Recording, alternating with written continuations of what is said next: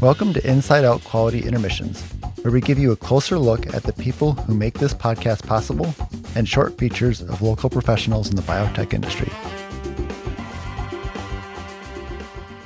Welcome to Inside Out Quality Intermission with Megan McCrae. Hi, Megan. Hi, Aaron.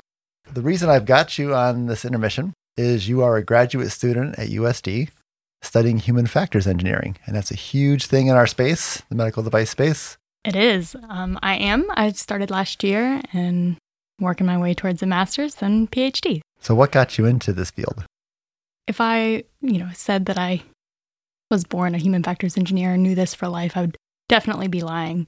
I think a lot of people in our field kind of fall into it, but looking back, I do like to fix things and make things better and a little bit, maybe too many aspects of my life. So it is a good fix. Really what got me into it was studying psychology in undergrad and working in the hospital space. There was a lot of examples of human factors engineering.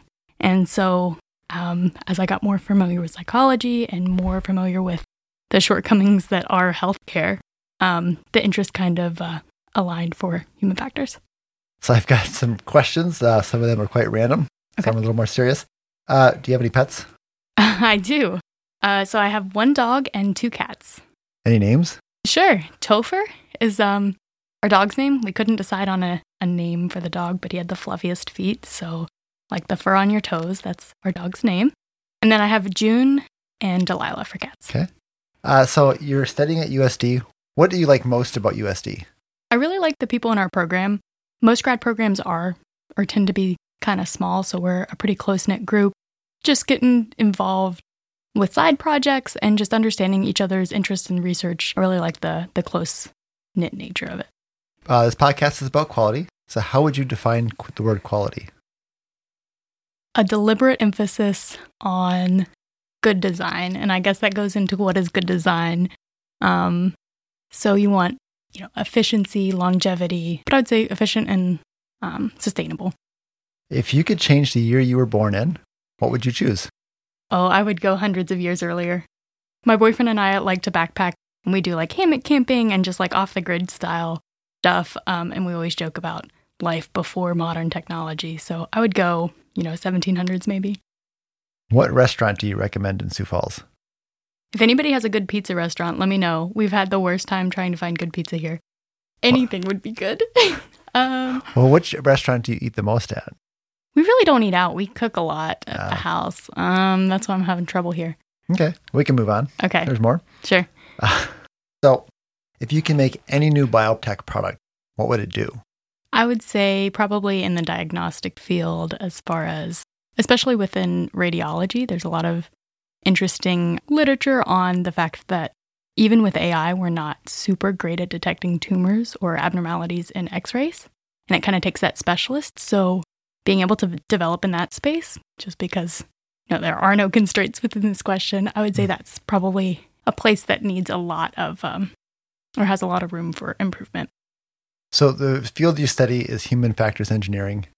What advice do you have for people designing products right now in the medical device space and the biotech area? If you don't know what human factors is, go look it up.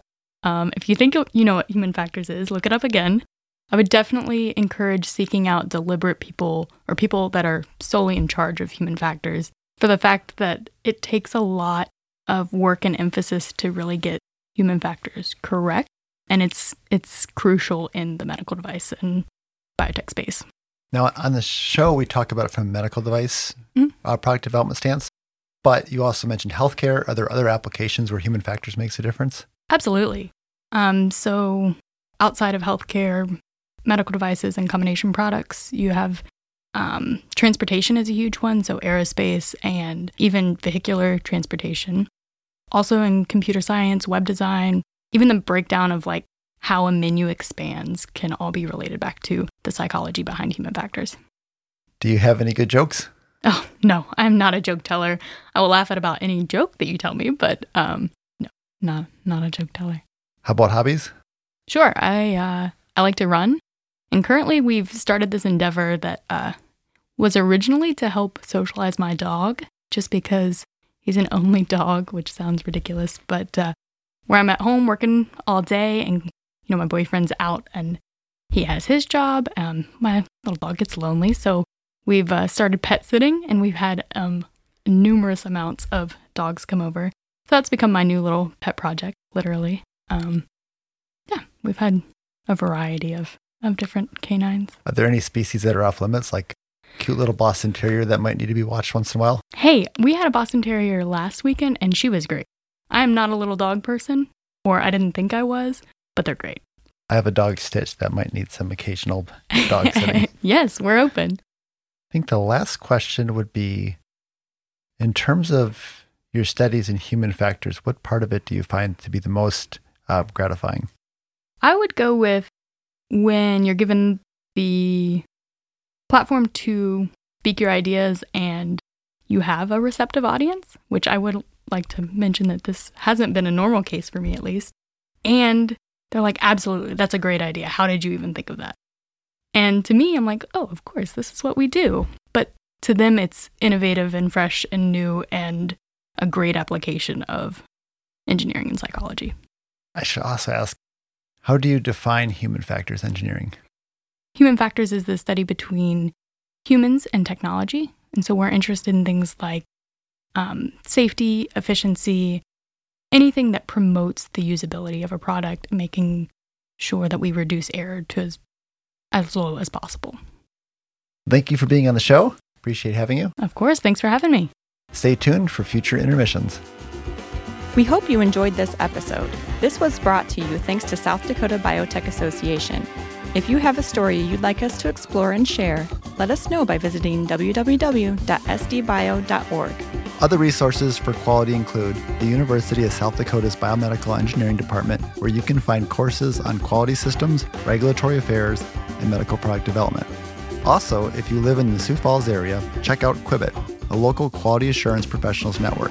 You can find out more about Quibbit by clicking on the link on our website, too. Diane and I would like to thank several people, but a few who stand out are Nate Pepple for his support with audio mixing, Barbara Doral Christian for her support with graphics design and web, and lastly, the support from South Dakota Bio.